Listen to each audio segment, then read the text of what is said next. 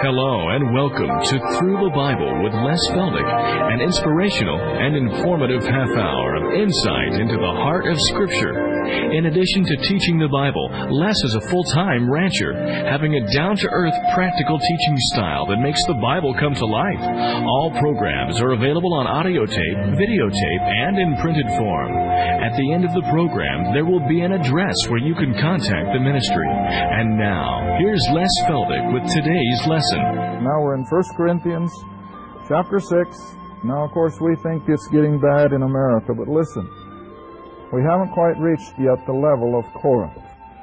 We'll probably get there before long at the rate we're sliding, but as yet we are not as far down the tube as Corinth was. And so here is where Paul now, as he writes to these Corinthian believers, just recently converted out of that kind of a lifestyle. Now look what he says in verse 9. Know ye not that the unrighteous shall not inherit the kingdom of God? Be not deceived. In other words, don't you think for a minute that just because God is a God of love and God is gracious and God is merciful, that He is going to let these kind of people into His heaven short of their salvation. All right, and so look what he says. Neither fornicators, in other words, the grossly immoral people, nor idolaters, nor adulterers, nor the effeminate, nor abusers of themselves with mankind, nor thieves, or the covetous, nor drunkards, nor revilers, nor extortioners. None of those will inherit the kingdom of God. They are in the hands of Satan, and they're going to be where Satan will be for all eternity. But they don't have to be. Now look at the next verse. And such, what's the next word? Were. Past tense. And such were, he says, some of you. And now you are washed. In other words, they've been cleansed of all their wickedness. But you are sanctified. They were now set apart for God's purposes. You are justified. And now if you remember how we studied in Romans, that justification is that judicial act of God whereby He declares the sinner just as if they'd never sinned. In other words, God cleanses the idolater as though he had never fallen down before an idol. He justifies the drunkard as though he had never taken a drink. He justifies the adulterer as though he had never committed adultery. Now this is the beauty, of course, of salvation by grace. And so he says you're washed. Now this is not a Pauline concept. You know, I'm always emphasizing so much of what Paul writes.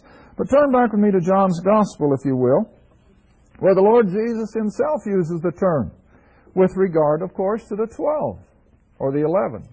Judas never was, but the 11. In John, I said 12, 13. I'm sorry, honey. In John 13. And here we have Jesus washing the feet of the disciples. You all know the account, probably better than I do. And you take into John 13 and down to verse 6. Well, verse 5 is where it really begins. John chapter 13, verse 5. And after that he poureth water into a basin, that is the Lord Jesus now, and this is again just shortly before his crucifixion, the end of his 3 years. He poured water into a basin and began to wash the disciples' feet, and to wipe them with the towel wherewith he was girded. And he cometh to Simon Peter, and Peter said unto him, Lord, dost thou wash my feet? And Jesus answered and said unto him, What I do thou knowest not now. And you know, I'm always emphasizing how that Scripture and God dealing with men is a progressive thing. In the same way, this is so true. Peter didn't understand what Jesus was doing right now, but he would somewheres down the road. All right, and then Simon Peter said, verse 9, Lord, then not my feet only, but also my hands and my feet. In other words, what's Peter saying? Well, if washing my feet will do this much, then give me a bath. My, what greater experience than have the Lord of glory give you a total bath? And Peter wasn't the least bit shy about the matter. And so he says, well, if that's the case, give me a bath. Wash me all over. All right, verse 10. And Jesus said unto him, He that is washed, past tense now, he that is washed needeth not another washing, except to wash his feet. But he is clean, every whit. And you are clean, he says to Peter, but not all. Now, he's not talking about part of Peter's body. He's talking about the 12th man, who was Judas, which you pick up in verse 11. For he, the Lord Jesus, knew who should betray him. Therefore, said he, you are not all clean. So it wasn't that he was indicating that Peter's salvation wasn't complete. That it was. But why then need the foot washing? Well, you see, as I've explained before, I think even on the program, the main place of bathing were the public baths. And after they had left the public bath with nothing but their sandals and so forth, not shoes as we wear them, and not nice paved or asphaltic streets and sidewalks, they had to go down those old filthy, dirty, dusty streets. Well, by the time they got back home, what condition were their feet in? They were again filthy. So did he have to go back and get another bath? No. He'd had his bodily bath, but he had to wash the feet. All right, the indication is then it's the same thing in our Christian experience. Once we've been saved, we're washed, see? And now come back to 1 Corinthians, and this is what he's even telling these horrible Corinthians who had been in the most gross of sins. And I was thinking on the way up again, you know, we're living in a society where a good percentage, at least in America, a good percentage of our people have had at least some exposure to the Scriptures. They've probably been to Sunday school when they were kids. A lot of denominations put their children through catechism and so forth, and it at least exposes them to some of the things of the Bible. But these people had none. They knew absolutely nothing of the things of God. They knew nothing of Adam. They knew nothing of Abraham. They knew nothing of Moses and the law. They were pagan. They were idol worshippers. And I mentioned to one of the classes the other night when we were in Corinth, through the ruins of Corinth, way up on an outcropping, way up high, must have been a couple hundred feet at least, almost a sheer cliff. Clear at the top, of course, is this temple to the goddesses. And I have to stop and ask the guide, how in the world did they get the building material from down here to up there? Slave labor. Umpteen hours of hard work. Not to build some beautiful library, not to build some beautiful campus or place of education, but a temple to a female goddess. Imagine. But see, that's all they lived for. Whatever they could work and sweat and do to somehow appease their gods and goddesses. Now, this wasn't just Corinth, it was the whole ancient world, see? All right, now then, along with the worship of these goddesses, was even worse than the worship of the male gods, was gross immorality. And I pointed this out almost every program since we've been in Corinthians. That this gross immorality was just a part and parcel of their everyday experience. They didn't know any different. And it wasn't just the common people, it was all the way to the top, see? All right, now then, coming back to 1 Corinthians chapter 3, and so he says, such were some of you, but now you're washed. Now, just like Peter and the other 10 men, they had their salvation, they were washed of their sins and of their iniquity, and so were these Corinthians. So what does it always boil down to? Just like Paul said in Romans, I think, it's chapter 3, that where sin abounded, what always is greater? God's grace, see? God's grace, that where sin abounds, God's grace is always greater if the individual wants to partake of it. All right. Now then, he says in the very next verse, I lost my place. I was in chapter 6. I'm in 3. Okay. And he says, you are washed, you are sanctified, you're justified in the name of the Lord Jesus and by the Spirit of our God. Now here again is the working of the whole three persons of the Godhead. God the Father in heaven looks down, of course, on sinful men. And the Holy Spirit in turns convicts sinful men of the finished work of God the Son. And so the whole triune God comes in and washes these kind of people, of which you and I were no different. Oh, we may not have been steeped in idolatry. We may not have been practicing gross immorality, but the potential was there. My heart was born just as wicked as these Corinthians, and so was yours. But as a result of the grace of God and the finished work of the cross and our faith in it, we too have been washed, sanctified, and justified. Now, verse 12. This may throw a curve at people, and a lot of times I think, well, I'm going to skip some of these verses as I get ready for this. And I thought, no, I can't. I can't skip a verse like 12, where Paul now writes, all things, everything, all things are lawful unto me, but all things are not expedient. All things are lawful for me, but I will not be brought in the power of any. Now, what is Paul saying? Is Paul saying I can go ahead and steal? Is Paul saying I can go ahead and commit adultery? I can go ahead and covet? No. What he's really saying is that he is no longer under that demanding burden of the law, and he's now under grace. Now let's go back and compare some scriptures that maybe we've looked at previously. Come back for just a second to Romans chapter 6 again. Romans chapter 6. In verse 14.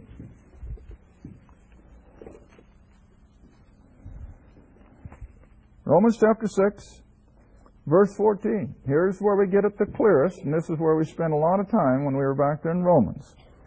Romans 6, verse 14, where he writes, for sin, or your old Adamic nature, shall not have dominion over you, for you are not under the law, you're under grace.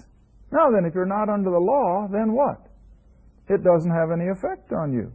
See, and that's what he means back here in Corinthians. All things are lawful because I'm not under the law. All right, now while you're still in Romans, turn a minute. I think it's chapter 13. The thought just came to mind. I hope I'm not getting myself in a jam.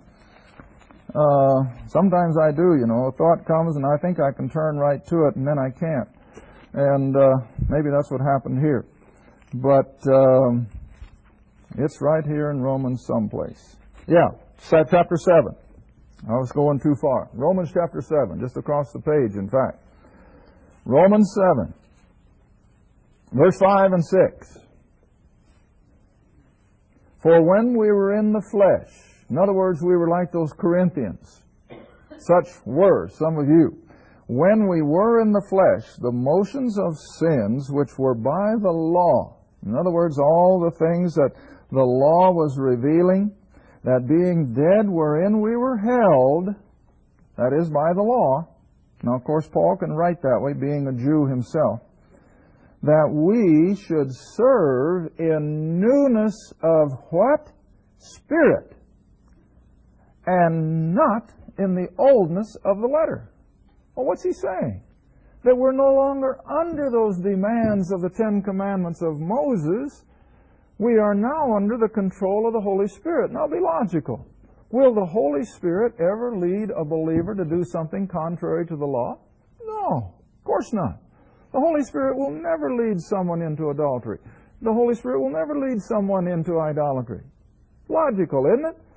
But without that burden of the law and the fear that, oh, what if I break it?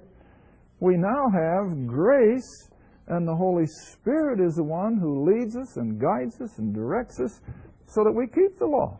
But it's under a whole different set of circumstances. And that's exactly, and I'll come back to 1 Corinthians 6, and that's exactly what Paul is talking about here when he says that all things are lawful. He is not under that burden of the law per se. He is free from that.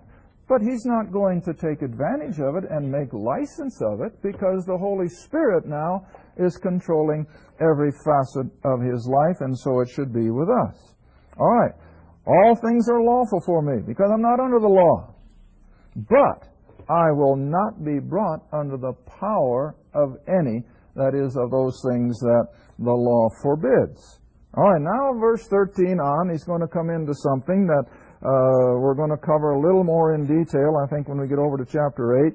But in verse 13 now, he brings out one of the physical aspects of everyday life, and that is, now 1 Corinthians 6, verse 13, meats for the belly, or food for the stomach, and the stomach for food. But God shall destroy both it and them. In other words, those are part of our temporal existence. We can't go a day, hardly, without food. The stomach begins to rumble and roll and roar, and we get hungry. All right, that's the way God intended. But the day is coming that won't be true. When we get our new resurrected body, we're not going to have to eat 3 meals a day. I think for those of us who love to eat, the Lord's going to have the pleasure of eating. I really think that. Otherwise, He wouldn't have done it there at the Sea of Galilee. And you know He ate fish that morning, and I imagine, like me, He had some bread. Nothing I like better for breakfast than just plain fish and bread. But anyway, it's not going to need it. It's not going to be something that the body is going to demand day after day. And so this is part of our temporal existence. Food for the stomach, stomach for the food. Now he goes on into another area of everyday life, and that's the sexuality. And so he says the body is not for fornication. The body was not created for man to live immorally. But it was created to bring honor and glory to whom? To God Himself. That's why He created us. All right, so the body is not for fornication, but it's for the Lord. And the Lord, in turn, is for the body. It's a two-way street. Now, verse 14, and God hath both raised up the Lord, and He will also raise us up by His own power. Now, here's just one little, what shall I say, introduction to resurrection, which is going to come full blast when we get to chapter 15. When we get to chapter 15 of 1 Corinthians, we're going to see more on resurrection in that one chapter, I think, than in all the rest of Scripture put together. But see, Paul is just sort of whetting our appetite here, just giving us a little inkling of that which is yet to come.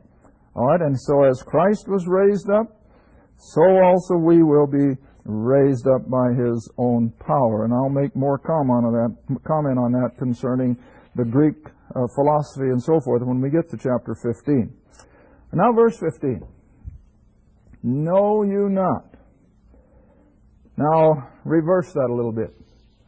You know, Paul says. Well, how did they know? Well, he was with them long enough to lay out all of these biblical principles of morality and spirituality. Now, he wasn't with them long. See, now, I was telling one of my class the other night, when you stop to think about it, if it hadn't been for the miraculous working power of God, Christianity would have never gotten off the ground.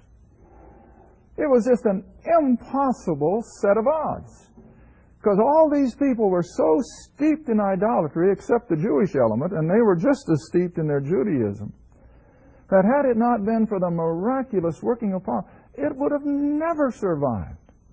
Because Paul wasn't in any one place that long. See, now I can see the Church of Jerusalem prospering to a certain degree because the 11, later on the 12 again, came back, continued the ministry that Christ begun, and they stayed there year in and year out, working amongst those Jews in Israel. But every place that Paul established a church, it was only for a week or two, and Antioch, of course, a year and a half. But for the most part, Thessalonica, I think only a couple weeks, and he moved on. How in the world did those new believers, fresh out of paganism, how did they make it? Well, I can't understand it, except that it was the miraculous power of God that Christianity was now to take off and start permeating the whole Roman Empire. But all right, he says, don't you know, or like I said, reverse it, you know that your bodies are the members of Christ. Now remember, he's talking to believers. Even these carnal people at the church of Corinth, but they were believers. And he says, don't you know that your bodies are the members of Christ? Shall I then take the members of Christ and make them the members of a prostitute? God forbid. Now you see, we think this is horrible language. What's the Bible got this in here for? Hey, this was their whole lifestyle. I pointed out in the last series of programs. From that temple of the goddess Aphrodite up there on that bluff above the city, 1,000 female priestesses serving in the temple. But at night, where'd they go? Down into the city of Corinth. 1,000 of them. And the men were confronted with that every night of the week. And so this is why the Bible is so explicit. It was so rampant. And that it didn't stop there. Their immorality went to the very depths, see? And we're seeing it happening in our own country today. I guess maybe that's why this letter is now becoming more appropriate, huh? Because even our society is getting closer and closer to that of Corinth. All right, now verse 16. What? Don't you know that he who is joined, that is sexually, to a harlot is one body? For two, he saith, shall be one flesh. Where's Paul get this? We'll go back to Genesis. Let's go back a moment. It's been a long time since we've taught Genesis.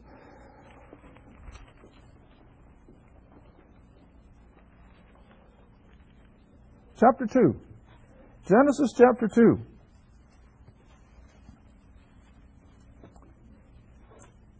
Let's just jump in at verse 21. Genesis chapter 2, verse 21. And the Lord God caused a deep sleep to fall upon Adam, and he slept, and he took one of his ribs and closed up the flesh instead thereof, and the rib with which God had taken from man, he made a woman and brought her unto the man. And now verse 23. Adam said, This is now bone of my bones. This is flesh of my flesh. She shall be called woman, because she was taken out of man. In other words, the Hebrew word for man is ish, I-S-H, and the word for woman is just with an A added on the last. It's isha. And so ish and isha are man and woman, because she was taken out of man. All right, now then verse 24. Here it is. This is what Paul is still resting on. Therefore shall a man leave his father and mother, and shall cleave or cling and hang on to his wife, and they, that man and woman, shall be what? One flesh. Now, in our present day weddings, you know, the kids like to have 2 candles burning, and then at the end of the ceremony, they snuff the 2 and they light how many? 1. Well, that's the whole concept. But you see, they take it so lightly. And I read again the other day, one of our polls, I don't know who took it. You know, polls can lie like everything else, I guess. But I read them. But a recent poll was taken, and over 50% of young married couples who have just been married within a month, over 50% expected their marriage to end up in divorce within the first year or 2. I mean, that's their attitude. Now, this is shocking. I know it is. But no wonder they don't last. They go in with no commitment. And you know why they do it? Because the church has failed to teach our young people. Our young people no longer understand these biblical promises of marriage and sex and kids and all the rest. It's completely unknown to them. And so consequently, I'm coming back to 1 Corinthians now, consequently they can enter into this marriage relationship with no commitment, with no moral foundation, no anchor, and no wonder we're in trouble. But you see, the biblical concept has never changed from the Garden of Eden to this day tonight. And that is, God intended one man married for life to one woman. And if death interrupted it, as we'll be seeing over in chapter 7, if death interrupted it, yes, then they were free to remarry. But other than that, God's original plan was one man for one woman. Now you remember even the taunters of Jesus. What did they throw up to Jesus? Well, Moses granted a writing of divorcement. How about that? Well, what was Jesus' answer? Granted. He said, because of your sin, Moses granted writings of divorcement. But Jesus said, in the beginning, it was not so. In the beginning, when God laid out the format for marriage and family, it was one man for one woman, until death do them part. All right. Now then, if you'll come back to 1 Corinthians chapter 6 for a few seconds that we have left. He said, don't you know that if you're joined to a harlot or a prostitute, you become one with that prostitute? Oh, that's some sobering thinking, isn't it? And so consequently then he says, flee immorality. Thank you for joining us again for Through the Bible with Les Feldick. If you'd like to order audio tapes, videos, or any of our printed material, you may do so by writing Les Feldick Ministries, Route 1, Box 760, Kinta, Oklahoma, 74552. That's Les Feldick Ministries, Route 1, Box 760, Kinta, Oklahoma, 74552. Or you can call us toll-free if you'd like at 1-800-369-7856. That's 1-800-369-7856. Remember, this is a faith ministry, and your participation with us is greatly appreciated. Again, our address is Les Feldick Ministries, Route 1, Box 760, Kinta, Oklahoma, 74552. And our phone is 1-800-369-7856. Thanks again for listening, and please join us next time for Through the Bible with Les Feldick.